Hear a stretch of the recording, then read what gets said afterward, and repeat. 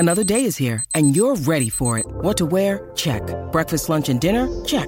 Planning for what's next and how to save for it? That's where Bank of America can help. For your financial to-dos, Bank of America has experts ready to help get you closer to your goals. Get started at one of our local financial centers or 24/7 in our mobile banking app. Find a location near you at bankofamerica.com/talktous. What would you like the power to do? Mobile banking requires downloading the app and is only available for select devices. Message and data rates may apply. Bank of America N.A., member FDIC. When you need mealtime inspiration, it's worth shopping Kroger, where you'll find over 30,000 mouth-watering choices that excite your inner foodie. And no matter what tasty choice you make, you'll enjoy our everyday low prices, plus extra ways to save, like digital coupons worth over $600 each week. You can also save up to $1 off per gallon at the pump with fuel points. More savings and more inspiring flavors make shopping Kroger worth it every time. Kroger, fresh for everyone. Fuel restrictions apply. Thank you for listening to the Black and Gold Hockey Podcast. Please support the show by subscribing to and leaving a 5-star rating for the show on Apple Podcasts, iHeartRadio, Podbean, SoundCloud, Spotify, Stitcher, and any of your favorite podcast platforms.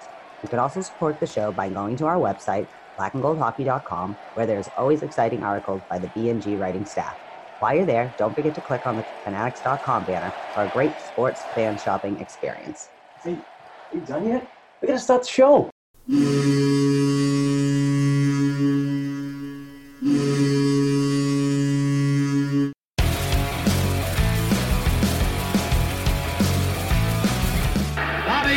Behind the net to Sanderson, Orr! Bobby Orr! Orr from the Boston Bruins! 30 seconds left in the period. The Bruins are shorthanded. Ray Bourque. Ray Bourque from the face-off circle to the right of Reggie Whitman. Fired it down and Whitmore blew it. Did he ever? To Bergeron on the drive, save, rebound, he's loose. Sagan kicks him loose. Bergeron scores! Patrice Bergeron with the point of the dagger in their throats. They rip it out of Toronto's hands and kill the beast. The Boston Bruins have won it after being 3 down in the third.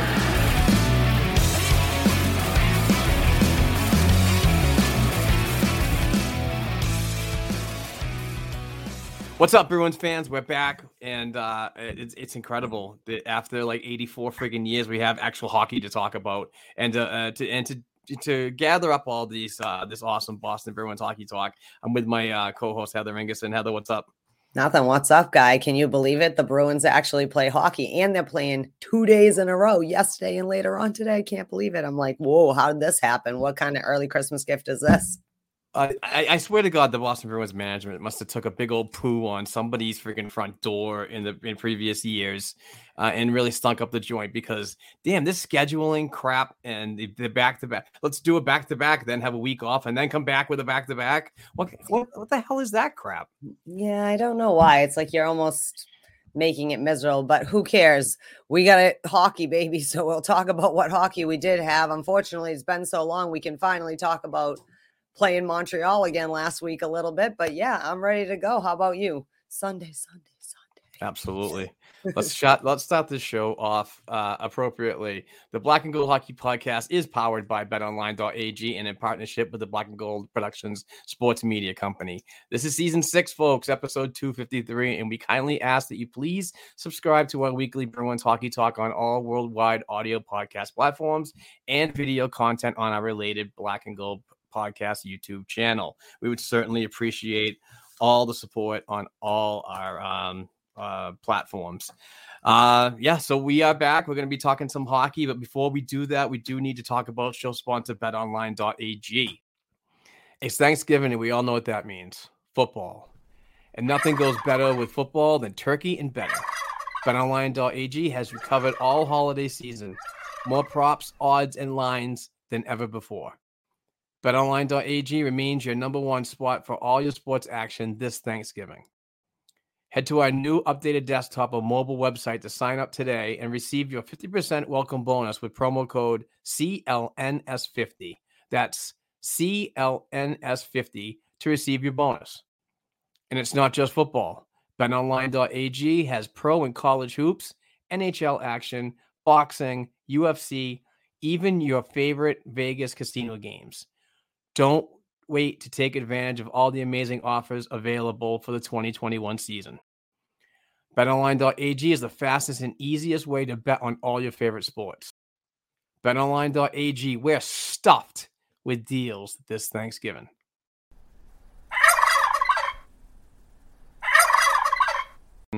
All right, we're back. Just spoke about betonline.ag. Listen, this is a fantastic website for all your wagering needs, whether it be hockey right now, football, college football, golf, all the great sports action. I mean, it's worldwide. It's not just North America. You can bet on pickleball.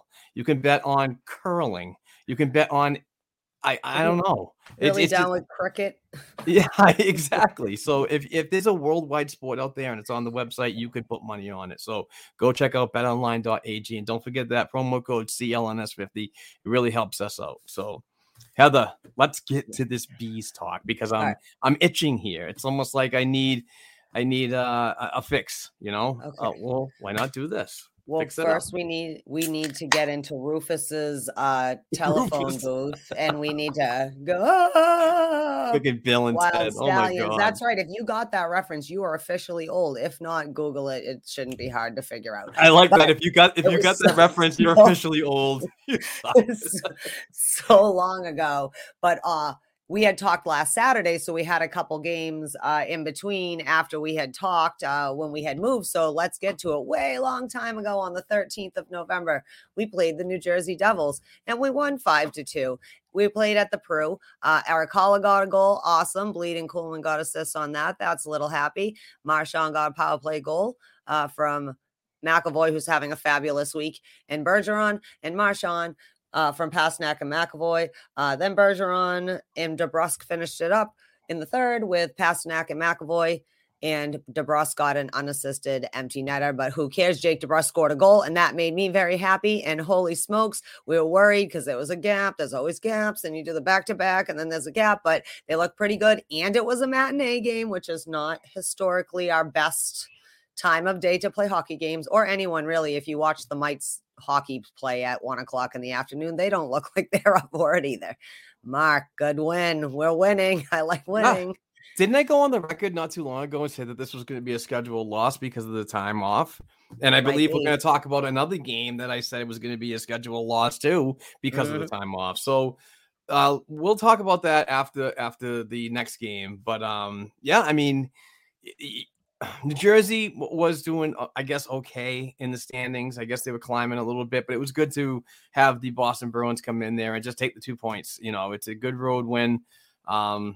It was on the road, right? Yeah. It was, yeah. We're at the Prudential Center. Good road win. Like I said, grab the 2 points and run. They're a premium right now. And, you know, with the so little games, and I believe the Boston Bruins have played the lowest amount of games in the NHL right now. But I'm sure that'll catch up quick. But we'll talk about it.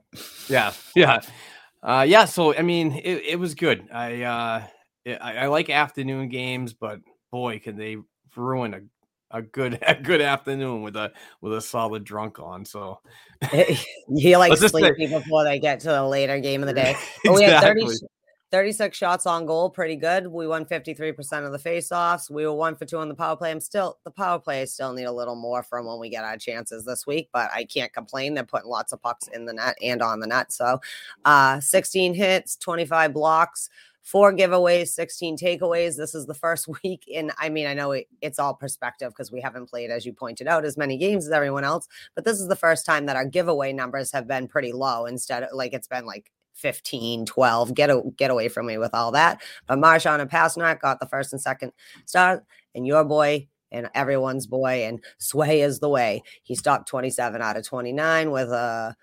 .931 save percentage. So good win for him and good beating the New Jersey Devils. Yes, absolutely. Okay, so we also got to play again on Sunday. Belated happy birthday to our buddy Dale Lind, whose birthday was Sunday. And what did he get for his birthday present? Oh, the greatest thing ever. We played the Montreal Canadiens for the first time in forever and a day. And I don't care what anyone says about Toronto being our rival. No, Montreal is our enemy always and forever. Never forget that. And if you're forgetting that, or if your kids don't know that, you're not doing your job. Because my 7-year-old's only been around for 7 years, and he knew after a 2-year break we hate Montreal. Jesus, So 7 already, huh? yeah. So anyways, I like to call this day an awesome, another 5-2 win, which seems to be the Bruins spiel this week. But we beat them at home. It was the Charlie show, a good old Americana Charlie's. Second period, McAvoy from Hall and Zaboral. Third period, McAvoy got a power play goal from Marchand. Coyle got an unassisted deflected goal. Coyle got one from DeBrusk and Steen. Oh, yeah. How are you talking about? We'll talk about Austin Steen's up in a little while. And Hall got an empty netter from Pasternak and Carlo. Happy birthday, Taylor Hall. 41 shots. They weren't so hot in the face-off at all, but they, again, had lots of hits. Good amount of blocks, 3 stars of the game, McAvoy, Hall, and Coyle. And freakishly, Jeremy Swayman gets the same exact statistics practically as the day before and gets the win. Yes. Montreal. Yeah. Any time you beat Montreal is freaking awesome. I love that shit. I feed that in my veins all day long. But this is a game kind of like the day before a little bit. It just kind of took them a while to get up for it. Really sloppy hockey in the first 40 minutes. I want to say it's been so long. I mean, the games are just so far away. I just can't remember sometimes, but I do remember that it was the last 20 minutes that this Boston Bruins team really put the pedal on the gas and did what it took to get back in the game and ultimately win the game at the end. You love to see the last stretch effort to really secure a win, but we're still not seeing 60-minute efforts on a regular, which we definitely going to need with the schedule being a little more condensed from now until 3 weeks off until the Olympic break. But still, it's a little bit of a concern. But listen, I'm not going to complain because we're getting those points. Mm-hmm. That's true.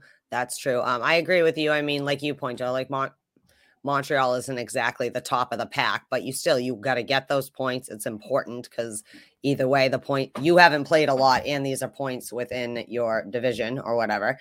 Very important. And Montreal, as you pointed out last week when we recorded, they have some snipers you're right. Like Montreal didn't make it easy, but they owned the third period. They started making it the Charlie show. Like I said, Charlie, right? Happy birthday. This is for you, buddy, over there, Taylor Hall. But yeah, pretty good. 41 shots on goal. Like I said, Swayman wins. And Riley got sat and Zaboral came in, which I like Zaboral. So I was happy to have him back up. And he's looked pretty good this week, but we can talk about that later. And then it took 875 million effing years, but finally they played hockey again yesterday, so that's good. We can talk about that, which again was a freakish 5-2 win.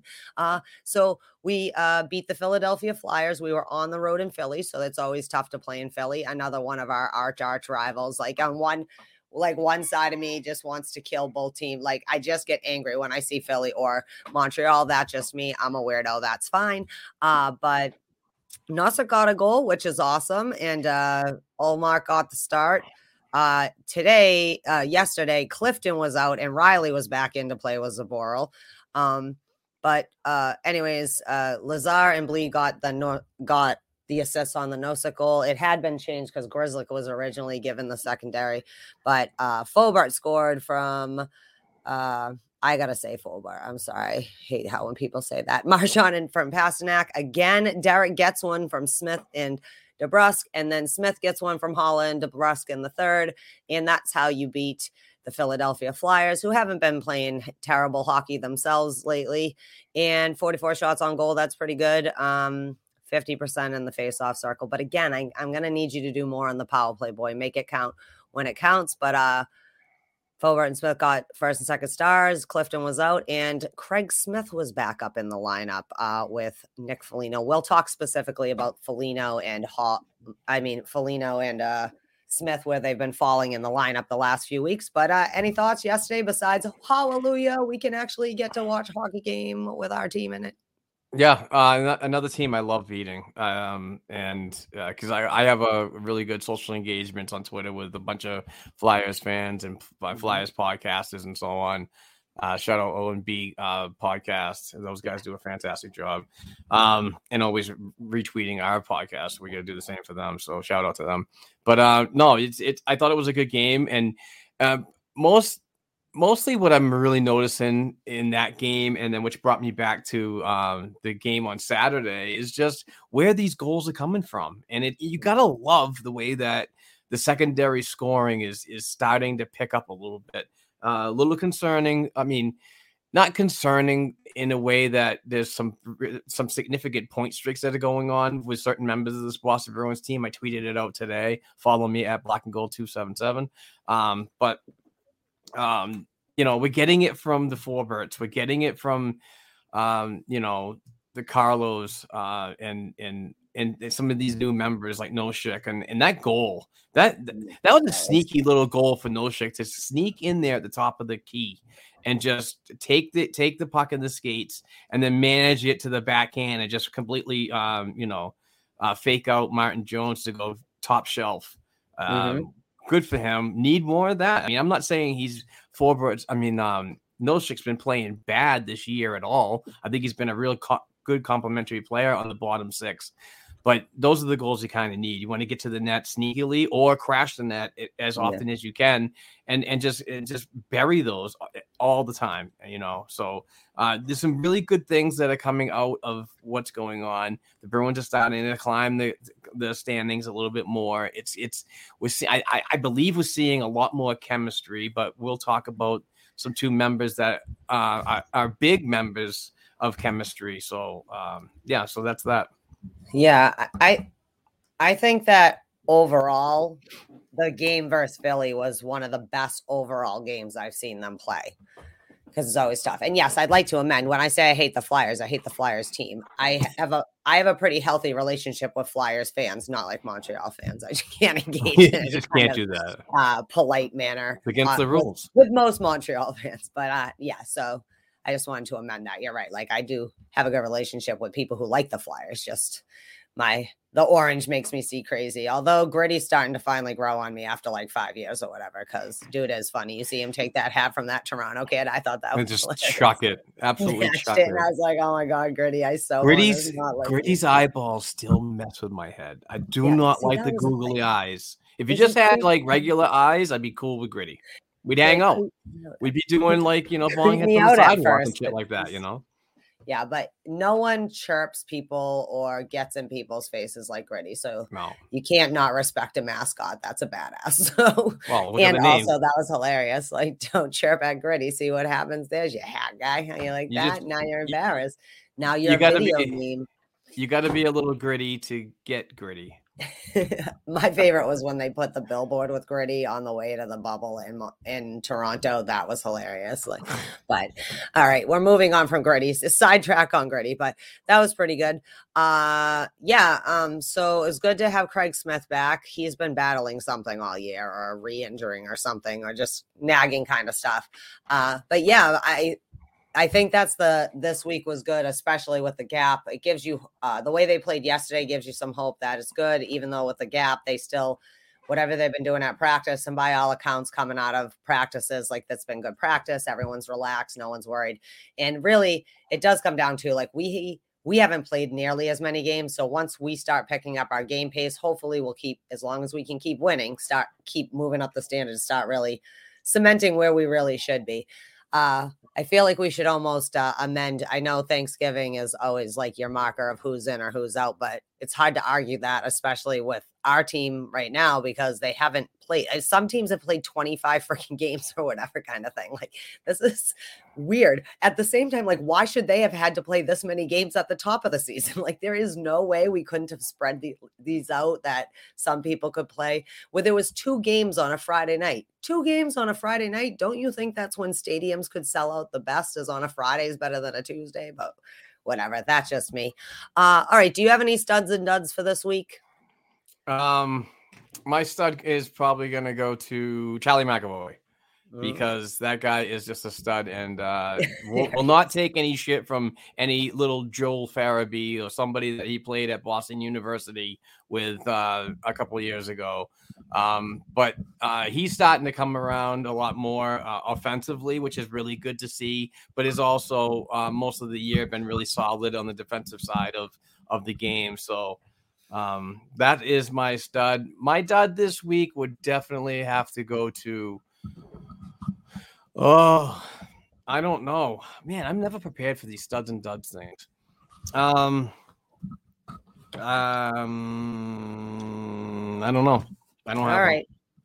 Well, I'm going to say my stud is definitely Derek Forbort because he was really, really not making me feel comfortable. Like he wasn't coming as advertised, I guess is how I'll say it. He was not necessarily doing that. And this week he started doing that and I feel a little bit better now.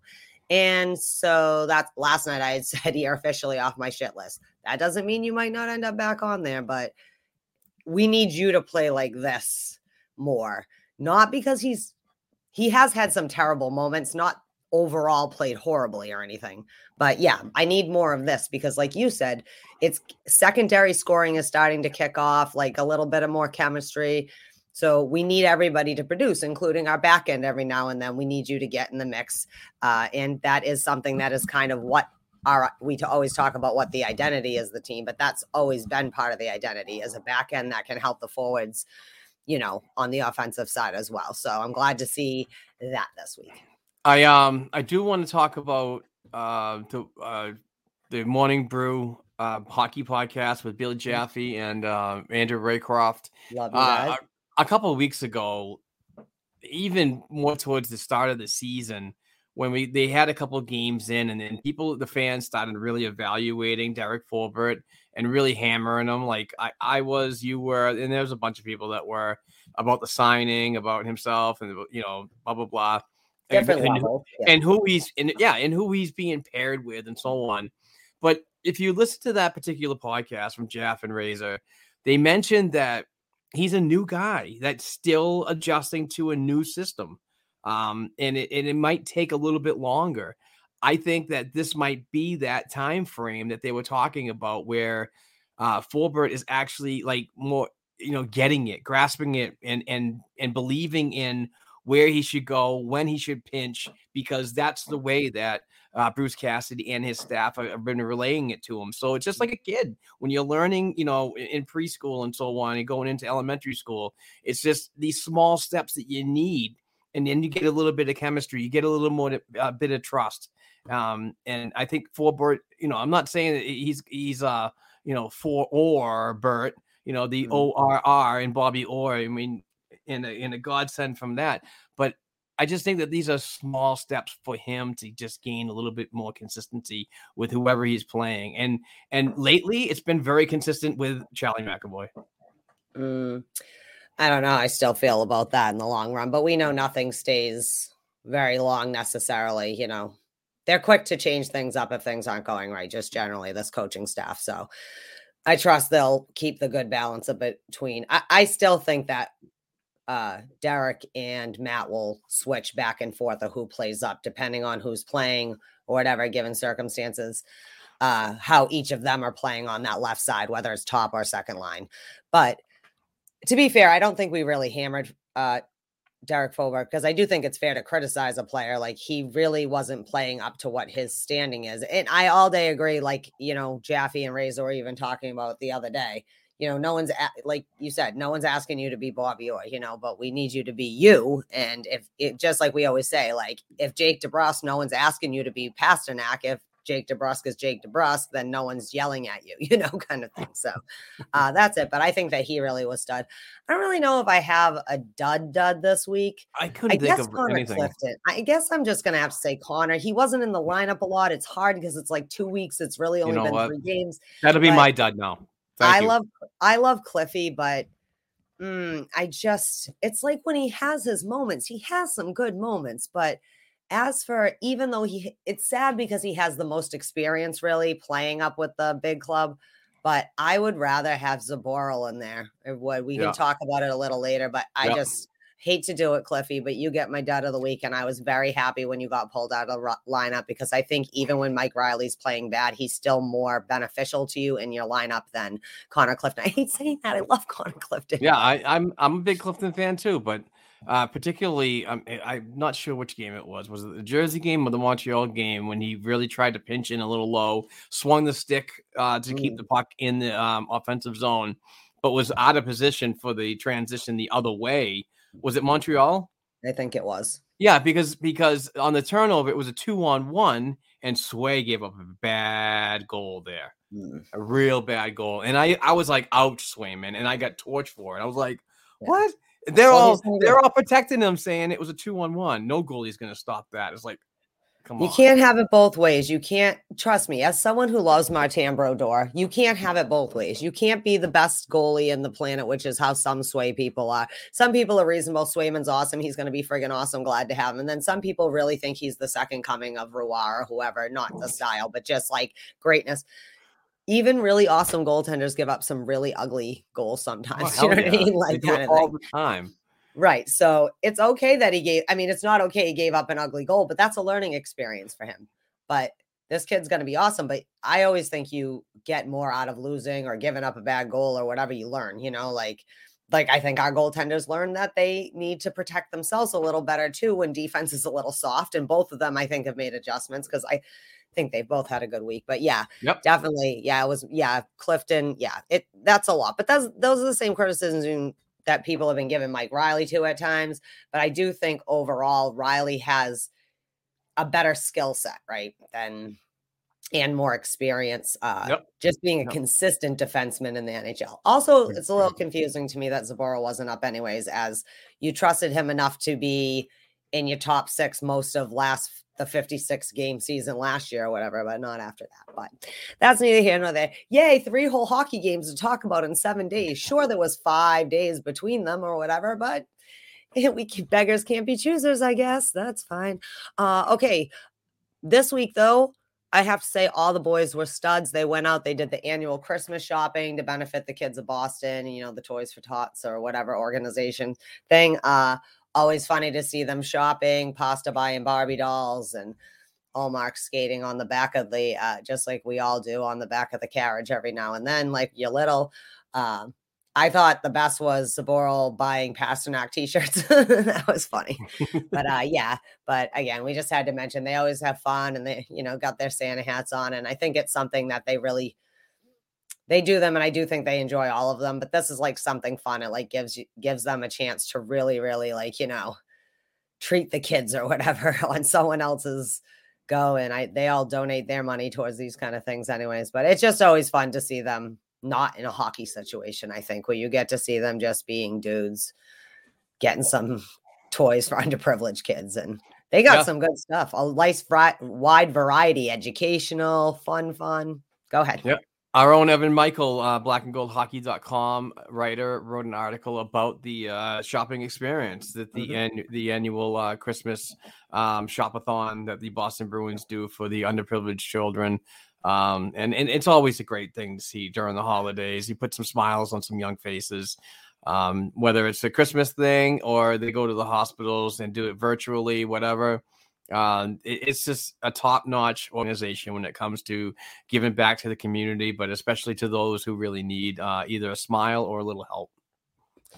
Yeah, and also good for Target. They opened up early. I saw in one of the clips, maybe Brandon Carlo was saying how the store opened up, early just so they can go and do that. So that's not something that a brand has to do, and that's nice to give them the chance to really have the run of the store to do whatever craziness they want to do. I think it's kind of fun probably anyways, to, even if it wasn't going to underprivileged kids, it'd be fun, I think, to just get a bunch of presents for like people, strangers, just to make them happy. So as always, the boys are awesome, but I just want to say you are all studs this week for your awesome giving back to the community, as you guys always do. All right, goaltending controversy week 3042. Part 1. Swayman and Ullmark looked like a tandem this weekend. right? Certainly did. Last weekend, and then obviously Allmark started yesterday. But yeah, thoughts, goalie man. I think Allmark looked good, real good yesterday. I think they both look good, and they also hug each other a lot. I love it. And that's what I'm gonna go right there before we even talk about their styles of games and what could be controversial and this and that and who should start the remaining 70 freaking games, whatever.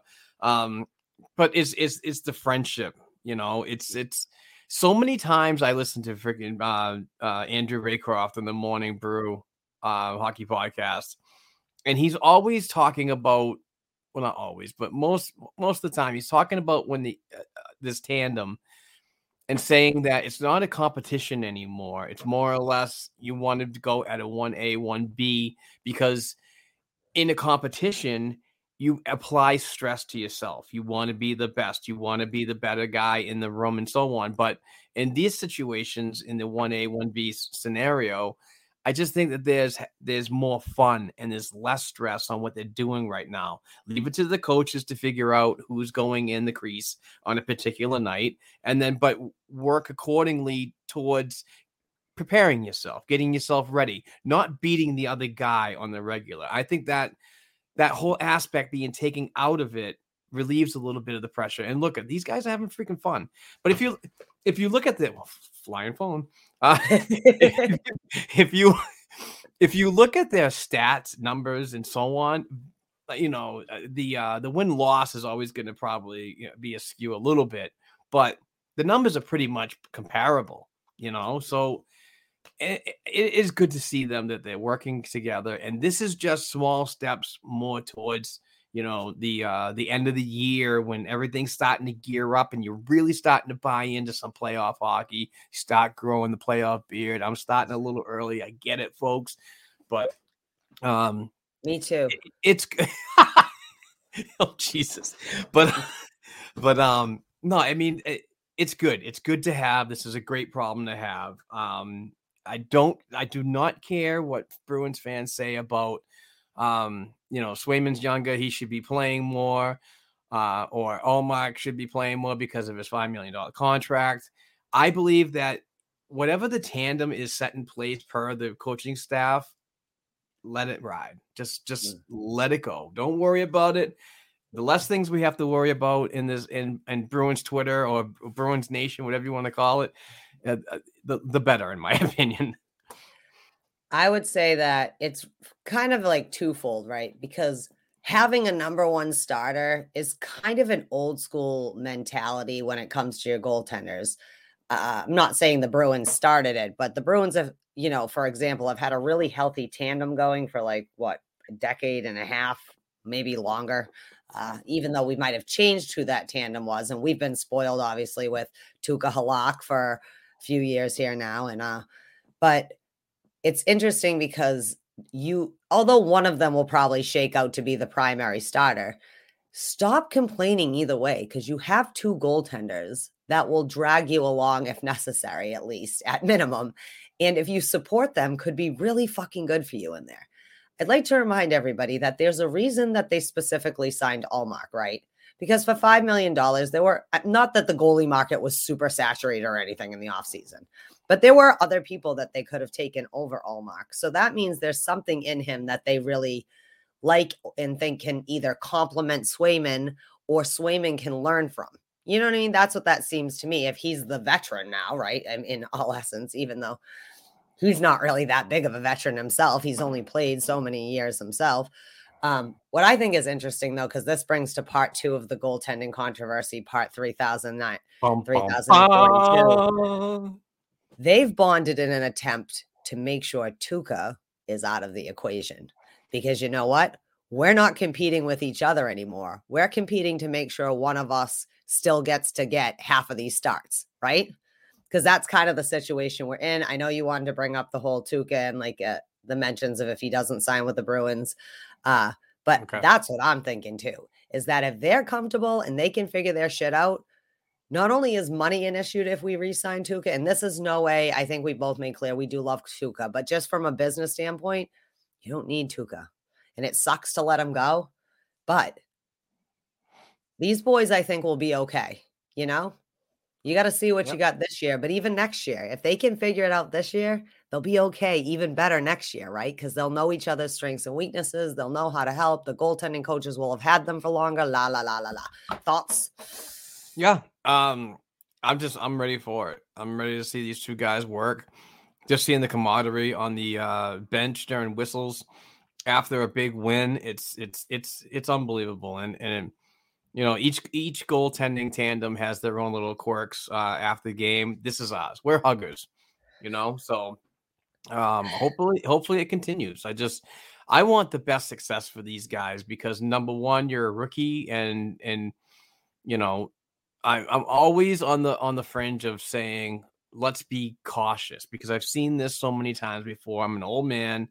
I'm not old man yells at freaking cloud and so on when it comes to goaltending and patience and so on. It's just we've seen it in the past. We've seen it so many times, and we've even seen it in relatively history with you know, Carter Hart. Let's just put it that way in other areas of the league. So, you know, I proceed with caution all the time, but I love what I'm seeing. I absolutely love what I'm seeing.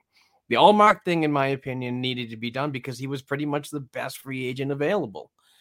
If you want to get better goaltending, unfortunately, you're going to have to pay for it. A lot of Bruins fans nowadays say the signing was really unnecessary. They could have gotten somebody a hell of a lot cheaper, but what are you going to get for the talent on the ice if you pay $2 million? You know, you pay that Yaroslav Halak type of freaking range when you consider in a contract. I don't know if you're going to get the best value out of it. Yeah, the money's going to be down and so on, but then you get the fans that say, what does it matter about money when you're going to ride Swayman all year long? So it's just but that's the thing is you shouldn't ride Swayman all year long. Exactly. You don't want to burn out a kid like that. Also, $5 million is not a lot for a goaltender for a year for a goaltender of Allmark's caliber what he's proven to be kind of overall. Not these days. Obviously, this is a new adventure for him being out of Buffalo. It's a different situation, you know, different expectations, different system. But I mean, considering they've had like 2 weeks off in the last 2 weeks, practically, I think that whatever they're doing is starting to work. And I also think it's funny. I wonder if they do the giant hugs just to be really dramatic about how much they love each other, because I really do think that. But anyways, that's that. A goaltending controversy, blah, blah, blah. Sorry, people. Tuukka is probably not coming back. But that being said, as you brought up, I don't know if you said Elliot Freeman. Who was it that you had mentioned that there's a lot of other teams that would be interested in probably Tuukka? Are we going there now? Yeah, I just figured we'd talk about it's part of our goaltending controversy. Okay. So on the 32 Thoughts with Elliot Freeman and Jeff Marek, again, I praise those guys. They just put on literally the best, second, third best hockey podcast in the world. But they were saying that, you know, the Boston kind of it all, and I'm paraphrasing too, by the way. Boston might not want to bring back Tuukka Rask only if this tandem exceeds expectations, and they could really believe that later on in the season and even in the playoffs, they could be heavily relied on. And that's not a bad problem to have either. But it's also not a bad problem to have a free agent in the wings who's practicing locally and so on and trying to gear himself back up to return to the ice, an insurance policy. But Tuukka Rask has said in the past that it's Boston or bust. I'm done with what players say anymore and what they'll actually do when a bunch of money is flashed in their faces. So the same thing for the offices too. I don't trust anything they say anymore either. Right. So Don Sweeney said one day, 3 days before something happened, that we're not trading Milan Lucic. Are you crazy? And then all of a sudden, 3 days later, guess what happened? Traded. But anyway, we get to see Milan tonight. So I know. Yeah, that's true. But no, it's just I kind of lost my thought a little bit about Tuukka coming back, and even if he doesn't want to play anywhere else. It's a break glass in case of emergency. But if you listen to the 32 Thoughts Hockey Podcast, there might be interest out there in case Boston doesn't want it. And you could gravitate yourself to Edmonton right now. Edmonton's a wagon out west.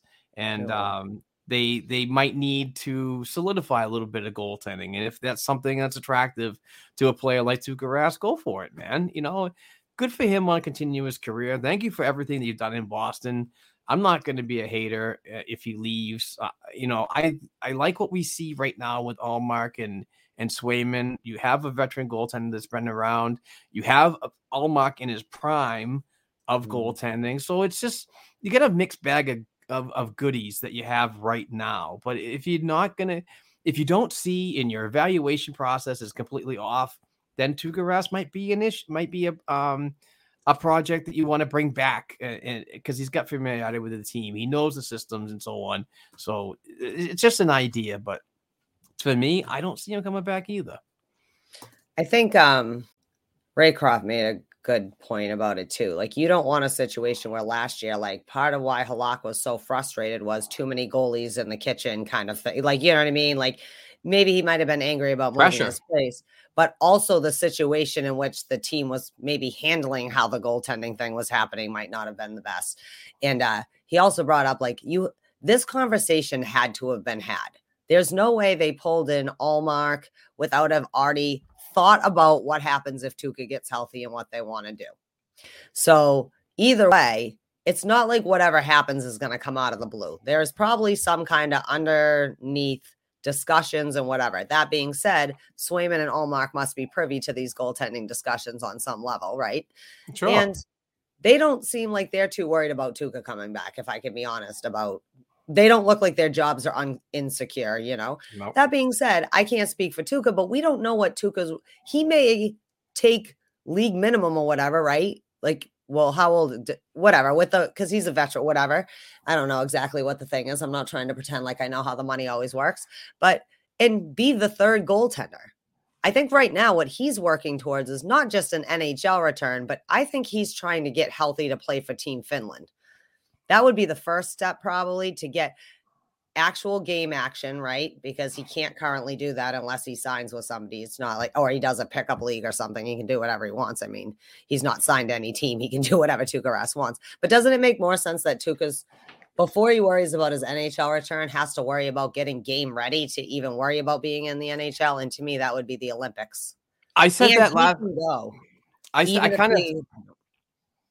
I kind of said that last week, that this could be a great evaluation tool, the Olympics, for the Boston Bruins to see what they actually have and if they need to sign him, as a break glass in case of an emergency type of scenario, and put Swayman down to Providence, which people absolutely hate, and I get it, but the waiver exempt is there. If they have to use it, they have to use it, but.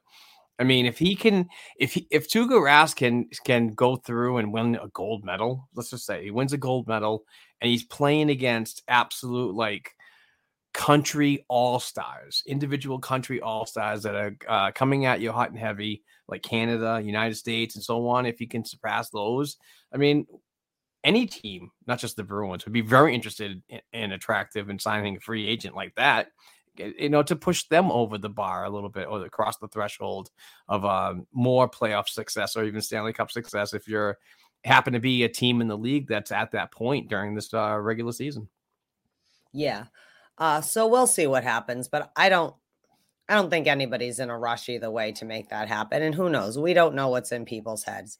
It was an interesting, I think it was Nick Foligno was on like Toucher and Rich or something, which is one of the local sports things. If you're not from around Boston and don't listen to the 98.5, the Sports Hub, Toucher and Rich is the least serious sports show that's on the radio. And that's what makes them the most fun because they don't take themselves, think they're experts. Like say, I don't know, one that's later on in the afternoon between 2 and 6 or so. Anyways, he said, like, because they kind of like talk, oh, Tuukka's been around right now or whatever. But he had made a comment too about, sometimes it's not in it. If you've been injured a long time, you've done whatever, it's hard to be in your best, I love this game mode. And he said, it's nice to see Tuukka having fun again. So if anything, our boy is mentally chill. I mean, what's he doing? He's like rehabbing and playing golf. I mean, I don't know, hanging out with his daughters, which is probably good rehab for him in the first place. But yeah, so that's that. Just goaltending controversy. I Like I said, they don't seem to be worried about their jobs, and we don't know Tuukka wouldn't come in. And if he doesn't sign until later in the season before playoffs, even if you have to waive Jeremy Swayman for a couple weeks, then we get to carry more people during the playoffs, and then they can all be reunited. That's me. That's how you don't circumvent the cap, but you do. Yeah. I mean, just to end real quick, just to end this, I do not see a scenario where a three-headed monster is going to be involved because, how you work the cap on a situation like that, people are not going to be happy. You're not going to have, I don't think you're going to have the camaraderie that you're seeing right now between Allmark and Swayman if you add a third guy that's involved. And obviously, when you look at experience and contracts, Swayman would be the guy that plays every 2 weeks. It's kind of, it sucks. And at that point, would you rather have him sit around and wait for his chance to get on the ice or have the availability to go down to Providence and work with Kyle Kaiser? It's just, it's not a bad situation to have. It's just a lot of folks have that shiny new toy theory fully embedded in their head that this guy is the future and I want it now. And I totally get it, but he's not a veteran that his contract is so laden that he needs to be in the NHL. And he's if he's sent down, he could be picked up on waivers. It's nothing like that. It's nothing wrong with being in an entry level contract and having the flexibility to do this. That's all I want to say. Speaking of shiny toys, this week, Oscar Steen got his turn to hang out with the big boys, and it's Oscar Steen Mania. Let's keep up with the Kardashians, shall we? I know it's just a term. I don't actually like the Kardashians. It's just the term, right? Okay, keeping up with the Joneses then, if you don't like that reference. But it's Oscar Steen Mania. 2 weeks ago was Jack Studnicka Mania, and now it's Oscar Steen Mania. So I just thought maybe we talk about Oscar Steen. I don't mean to say it flippantly. It's nothing against Oscar Steen. I just, like you said, the shine, like everybody. I don't use shiny new toy quite maybe sometimes the way you do when you get annoyed with people. But yes, Oscar Steen, he's the man of the hour. And how we like Steener up here, Mr. I'm so on fire in the AHL. Yeah, I mean, he got a point the other night, yesterday, I believe. So that's 6 straight games with a point in the American Hockey League with the Providence Bruins.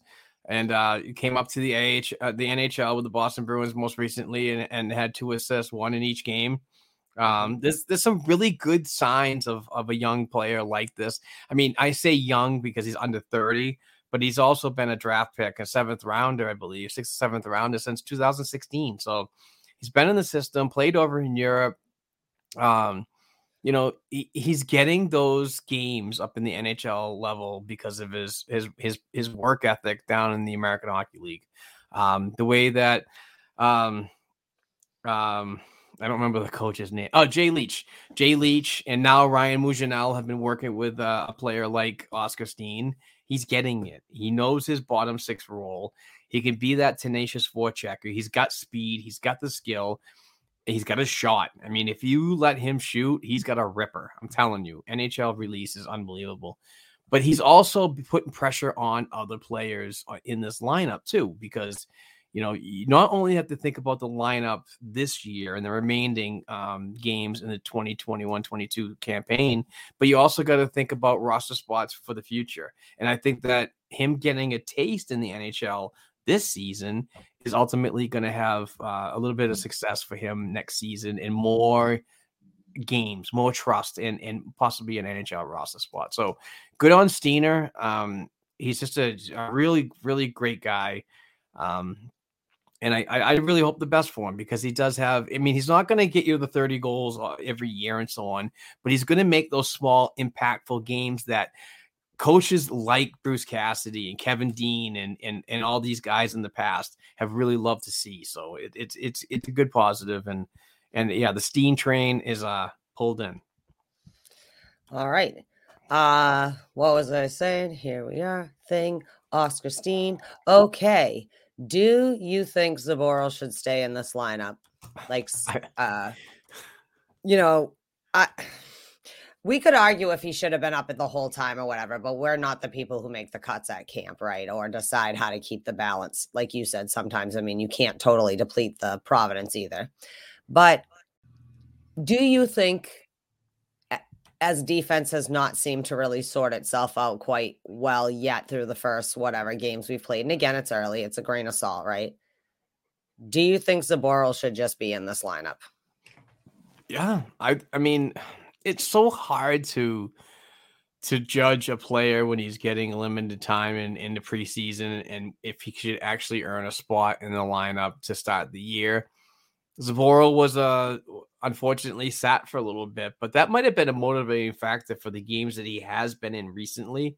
Yeah. Just to work harder in practice, show the coaching staff that you want to be in the lineup on a regular basis. And he's playing right now, like Brick said last night at post game, he's playing so good. It's so hard to get him out of the lineup to get somebody that might deserve it.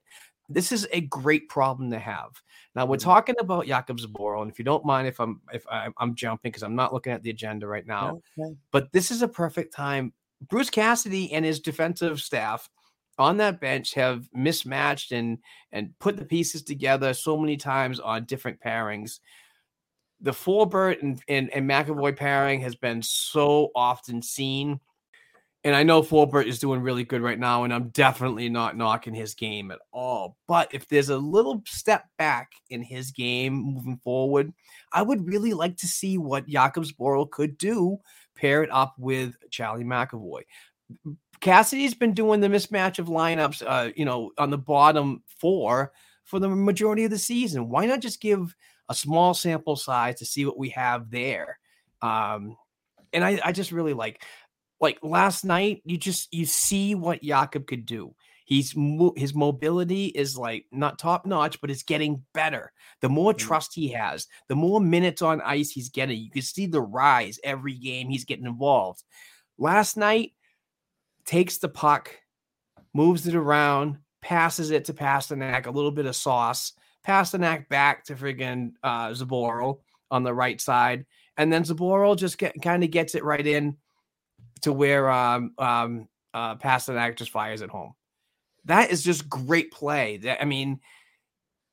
I don't know. I'm really happy for the kid. 2015 first round pick, absolutely shit on since he left the podium, basically. Off of social media. Him and everyone else in that class. Yeah, exactly. Gets off of social media because he can't stand all the shit that he's seeing about himself. Just continues to work hard. And this is the type of stuff I love, is those underappreciated guys that, got shit on, but they're finding ways to make impacts to the game. And it's good. It's a good problem to have. Good rotationary guy, but I want to see him more involved. Until he can get himself out of the lineup with poor play, I want to see him, no matter what, just in the top six. But I really want to get that. I really want to see that sample size and what he could do with a guy like Charlie McAvoy. And I know some other fans he played with McAvoy a little bit last year. Yeah. At first it was Lauzon should be with McAvoy, and then that wasn't working out. Zboril did get a little bit of reps with McAvoy. That's what I mean, though, is I was surprised given the fact that they didn't necessarily, I know they signed Riley and I know they got Forbort, but they didn't really change the back end. They had to know that might not have been exactly gonna finish the back end up, and I was surprised he didn't get to play himself out of the lineup to start with, I guess is what it is. And now that he's back in, hopefully he can stay up, because I do think he is way more consistent than Clifton. And if we have to play one of them can't be up here, I'm sorry, Connor Clifton, I'm going to need you to go, because I think that even just watching him with Riley, Riley seems, they seem like an all right, at least pairing, you put them together right now, you're going to probably leave the top four as they are in some form.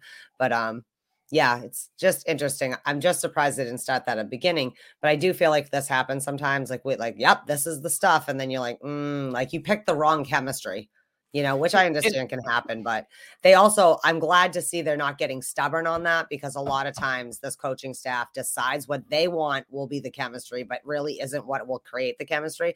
Although someone, I don't remember who it was, tweeted last night, and I thought it was funny. Where were you when Jakub Zboril became Torrey Krug? I just thought that was funny. I saw that too. That was pretty funny. All right, well, we'll see what happens. For now, Zboril's in and Clifton's out, and Riley's in and Clifton's out, but that could change. Who knows? But I would assume tonight, I don't know if you've seen a lineup for today's thing yet, but I have I would not. assume it's going to probably look pretty much like it did yesterday with Riley and Zaboral together. Talked about Steam, talked about Zaboral. How are we feeling with Foligno and Smith? With Foligno up on the second line, do you like their chemistry? I'm just asking, when Smith finds himself back to the third line right wing where he started his Bruins career 2 years ago, whatever. I'm just wondering because we know the chemistry with Holla and DeBrusk and Foligno were so good at the beginning of the year. It sucked when it had to get broken up. Just your thoughts on that? Is it really? I mean, I think either way, I'm comfortable with either of them, how they are in that middle pair, the middle lines. But Yeah, what are your thoughts? It's not the way that they're playing or anything like that. It's their versatility that is so admirable to me, that they can be just those plug and play type of players that. Foligno's got the center experience, can play the left and the right. Holla the same thing on the right side. I just like it, and I really do like to see Foligno's jam in his game back in this black and gold jersey after going through a little bit of a tough time with the injury bug and so on, and along with Craig Smith too. He comes back in and gets a sweet goal last night against Philadelphia. So I want to see Smith more engaged this year. I know that there's been some tough times at the beginning of the year, even in the off season. But I want to see him shoot more.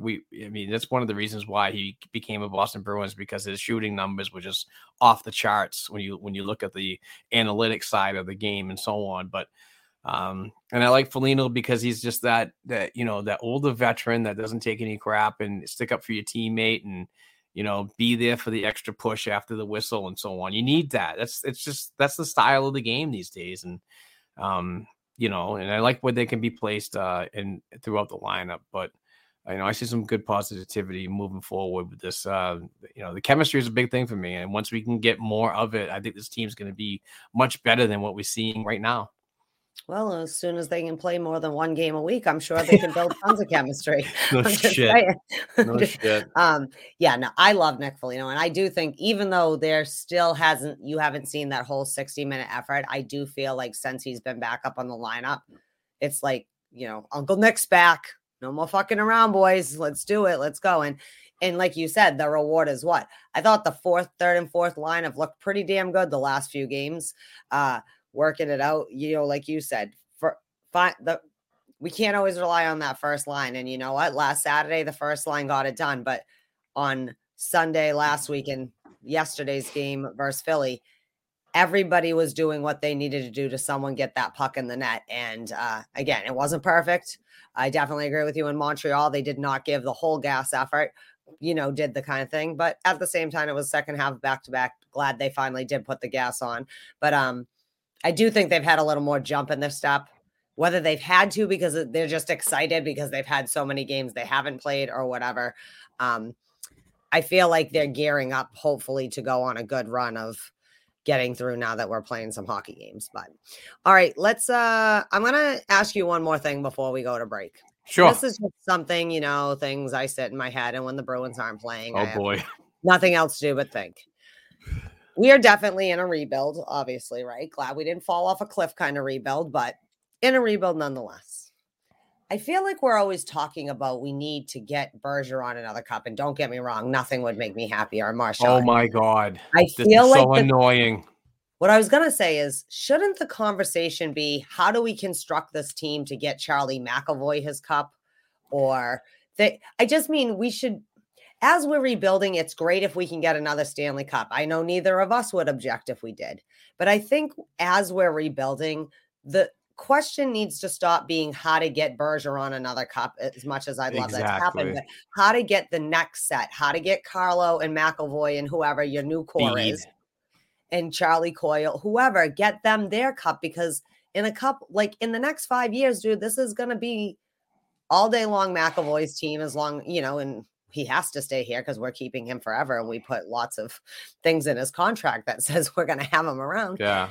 That's just me. And I didn't know how you thought about that. And I never really say it out loud, but I've been thinking that for a while. I love Bergeron, but I need McAvoy to have one within the 5 years. I'm all about team, and I'm all about organization, and I'm all about community, fan base, and so on. Let's do it for all of those reasons. I am so sick of hearing, we're not doing enough to get Bergeron another cup. I'm, and I know the narrative, and I know folks are not just like saying that to be that way, but you do. I mean, they do want to see a guy like Bergeron who put his heart and soul into this organization. He's wearing the captaincy, just like I'm wearing right here. I totally get that, but let's do it for the team, the organization, and the pride of being a Boston Bruin, and not just what the tail end of somebody's career. I really don't like that at all. I kind of cringe every time I see it. It's Bergeron this, Bergeron that. We're a group here. I'm pretty sure I'm not in the room and so on, but I'm pretty sure that they're not doing that either. It's about a group and a group accomplishments, not about the individual. All right. Well, I had just had that on my mind for a little bit, so I randomly threw it in. Also, as a way to see, I need to get to this point by halfway through this, and so I'll know that we're going to throw it to Bruce Sullivan and his awesome Boston sports memorabilia. I forgot. Oh, sorry, Bruce. That's all right. What it is, though, Mark. You do it. Yeah, it is that time of the show. We're going to hit our hour mark, and we're going to hear from the awesome Bruce Sullivan from Boston Sports and Music Memorabilia. Listen, Bruce has been really working hard because we've been working together and so on. So I kind of think that we've been giving him a lot more business by talking about this on our YouTube channel and on the podcast platform about what he has, the prices, and just a great person to work with. So I think that his sales have gone up so much that he's getting so much more signings, and they're coming up this winter. He just had Ray Bourque. He had Don Marcotte. He's going to have nifty Rick Middleton back. He had Andy Moog. He is getting more and more involved to get more Bruins hand-signed items out to the Boston Bruins fans out there for an unbelievable price. This is where we buy our stuff every week to give away. Every month to give away. And sometimes our weekly prizes involve some of the stuff that he has with pucks and pictures and so on. So please listen to this commercial coming up. Get him an email, write down the email address, follow him on the Facebook page, follow him in the Facebook group, share stuff. You can win free stuff and so on. It's all good stuff. So let's hear from Bruce, and we'll be right back with more Boston Bruins hockey talk.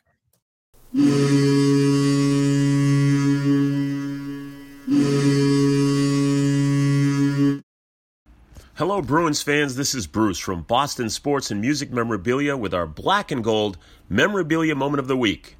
We are pleased to announce the upcoming signings with 2011 champ Sean Thornton and Peabody native and NHL All-Star Bobby Carpenter on December 4th. We will have jerseys, pucks, minis, and photos for both players. This week we are featuring exclusive memorabilia from one of our signings with fellow 2011 Cup champ Mark Recchi. Take home a Recchi dual-inscribed JSA authenticated black jersey for just $119. Or a Recchi Mini on sale for just $109 delivered. For more information on our dozens of Bruins hand-signed pieces and your chance to win free memorabilia each week, check us out at our Facebook page, Boston Sports and Music Memorabilia, or email us directly at bostonsportsandmusic@gmail.com. And be sure to tune in each week right here to the Black and Gold Hockey Podcast. Let's go!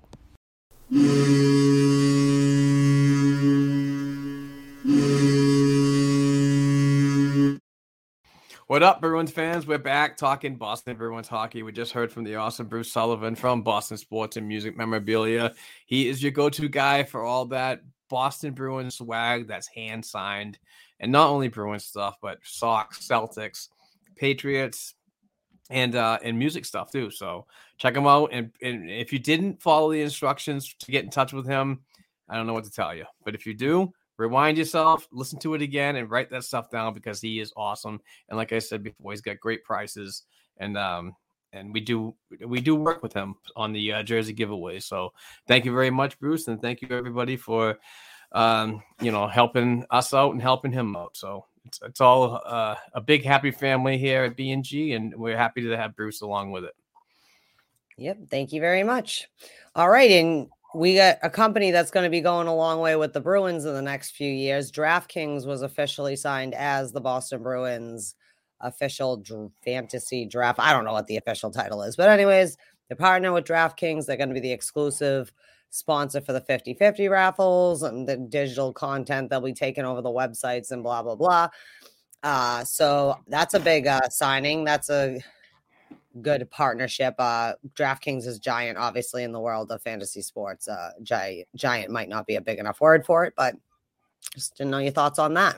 Exactly. I mean, our show sponsor is betonline.ag, so we're not going to be, saying we're going to be hooking up with DraftKings or anything like that. But I've used it in the past. I don't use it anymore, but it is huge. It's absolutely huge. And maybe I'll start using that and betonline.ag once Massachusetts allows gambling, and we don't have to go. We don't have to go to New Hampshire to place a bet anymore, just to drive home 10 minutes later. So. It's good. Two growing things that are happening. There's a lot of avenues where the NHL is making money right now, and teams are making money. So this is a great little partnership, and like I said, it's just a huge conglomerate, if that's the word I could use in that certain text. But no, it should be good for both sides, and hopefully this will pave the way for the folks on Beacon Hill to smarten up and see that other states are making millions and millions of dollars a month, and you're just letting this all go away. It again confuses me in a state where we have like 100 different scratch tickets and all these instant games. We have Keno, we have daily numbers, we have Lucky for Life, whatever, blah, blah, blah, blah, blah. And we're in on the Powerball one. Why you can't?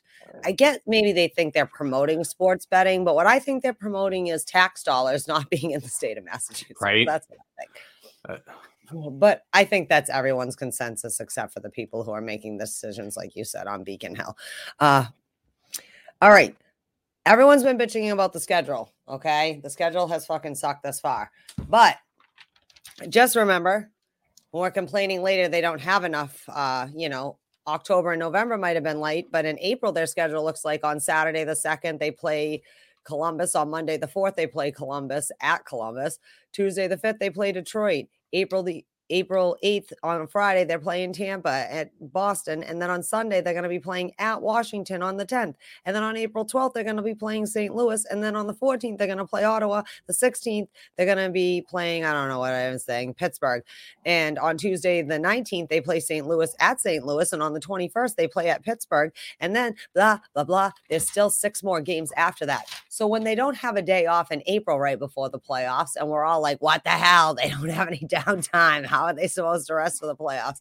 I hope we all remember. It's like New England weather, right? Yeah. In April, 40 degrees, people are out in shorts and t-shirts, like 45, sunny and warm. But then when it's 60 degrees in October, everyone's like, it's so cold. It's all about perspective. Yeah. Because it's going to be from here on out without besides the Olympic break and such that stuff. It's full charge. We'll have plenty to talk about. Yeah, no shit. I'm looking forward to it. I want to see this. I want to see this Boston Bruins team.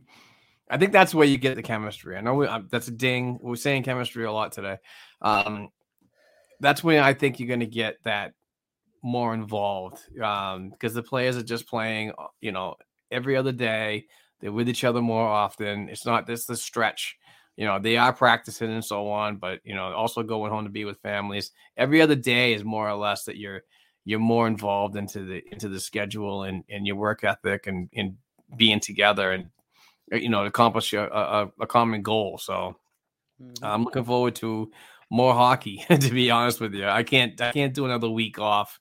I don't know what I'm going to do with a 3-week break for the Olympics. That's just going to be maddening. But I watch the Olympics, obviously. No, I know that, but I don't know. Those if are late the at night. NHL doesn't let them go. Yeah, I thought it was going to be like 3:00 in the morning games or something like that. Yeah, but they don't show them here until when they're live, anyways. Unless you're going to watch them on the app, Right. You can always watch it. You'll already know the score, but you can always go back.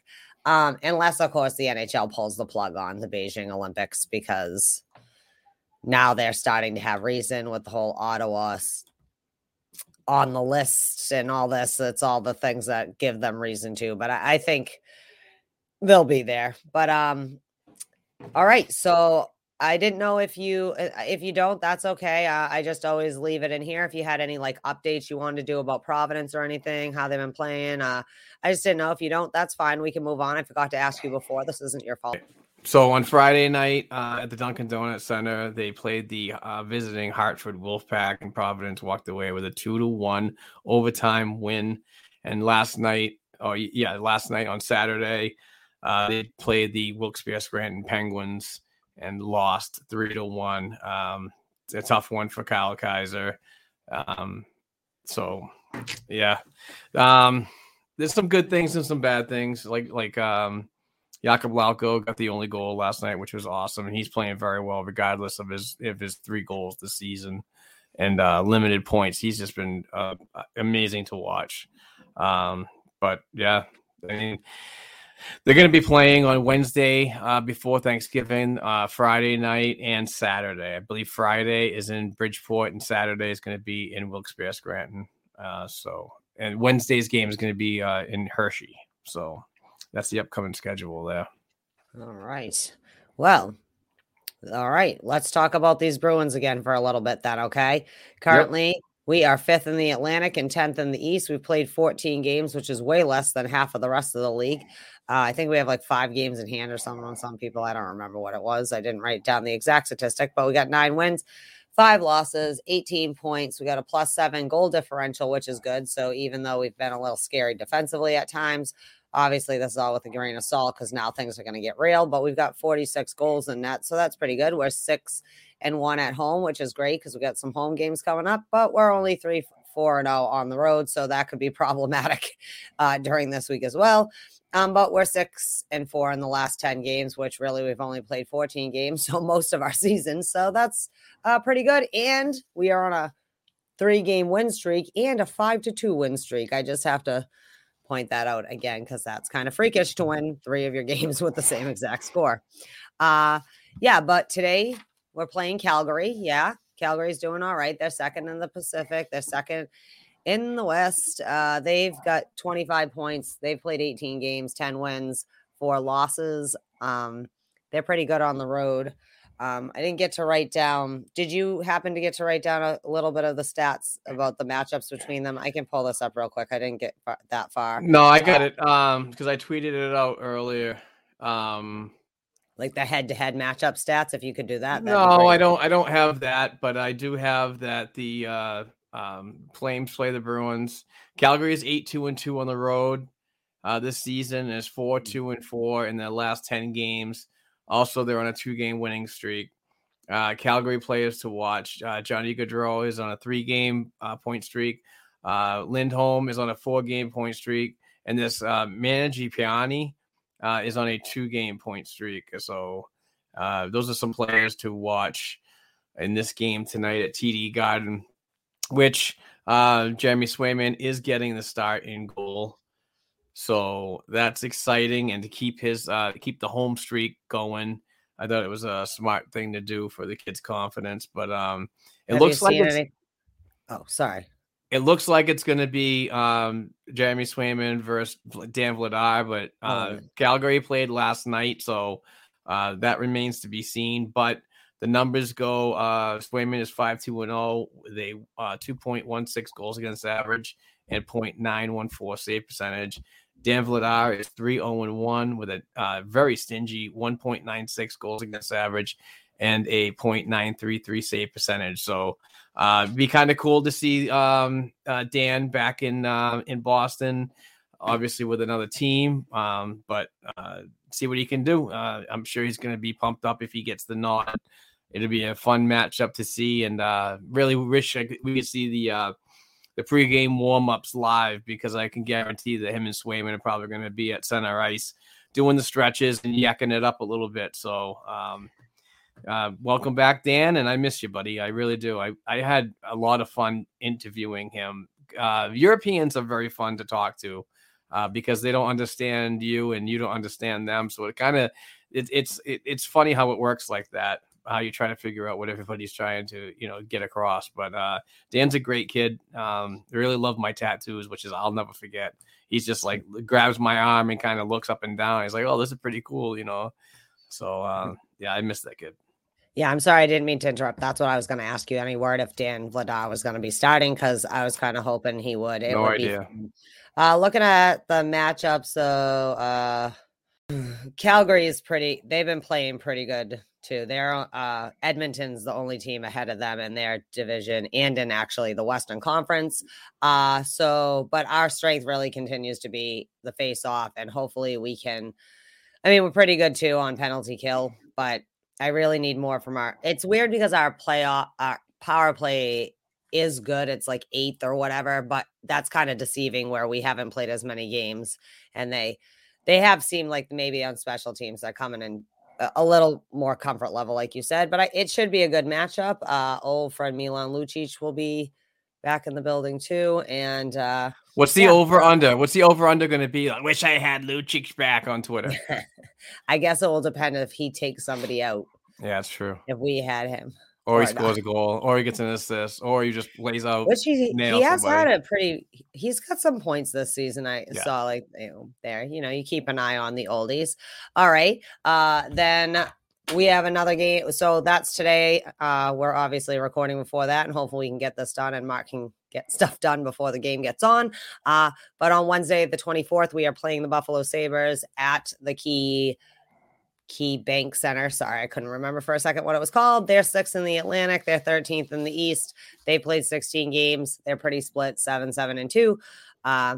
Again, Buffalo's Buffalo. They're 5-3-1 at home. So that's where they're playing their best hockey. Kind of wish that they were playing at our place where they're only 2-4-1 on the road, and they're 3-6-1. So Buffalo looked all right. I know everybody was like, yeah, Buffalo's all jacked up and Eichel and the thing. And now they seem to be doing pretty much what the Buffalo Sabres have done for the last 5 years, have a really great start and then kind of have their bubble. Yeah, they do have some talent though. That being said, like Mark always says, you can't play down to your opponents because they actually can play when they want to.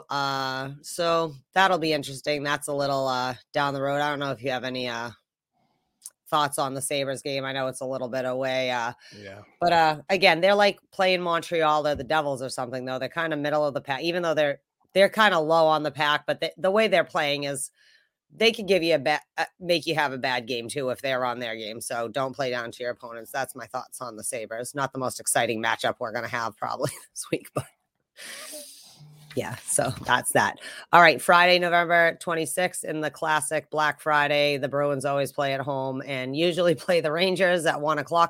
Now, this is weird. I thought someone had said it got changed to 3:30, but it's also listed as 1. It got changed. It got changed from a night game to an afternoon. All right, so 1:00 start or 3:30? I thought it was a 1:00 start. Yeah, okay. Well, I just saw. I saw both. It went from 7 to 1. Yeah, because traditionally both the Celtics and the Bruins play during the day, but I don't know if the Celtics are playing because I don't care. No offense to Celtics fans. But as of now, obviously we're a week out, but the Rangers are 3rd in the Metro and 5th in the East. The Metro division is a way tougher division than the East is this year. I think opponents wise, they're 10-4-3 and they have 25 points.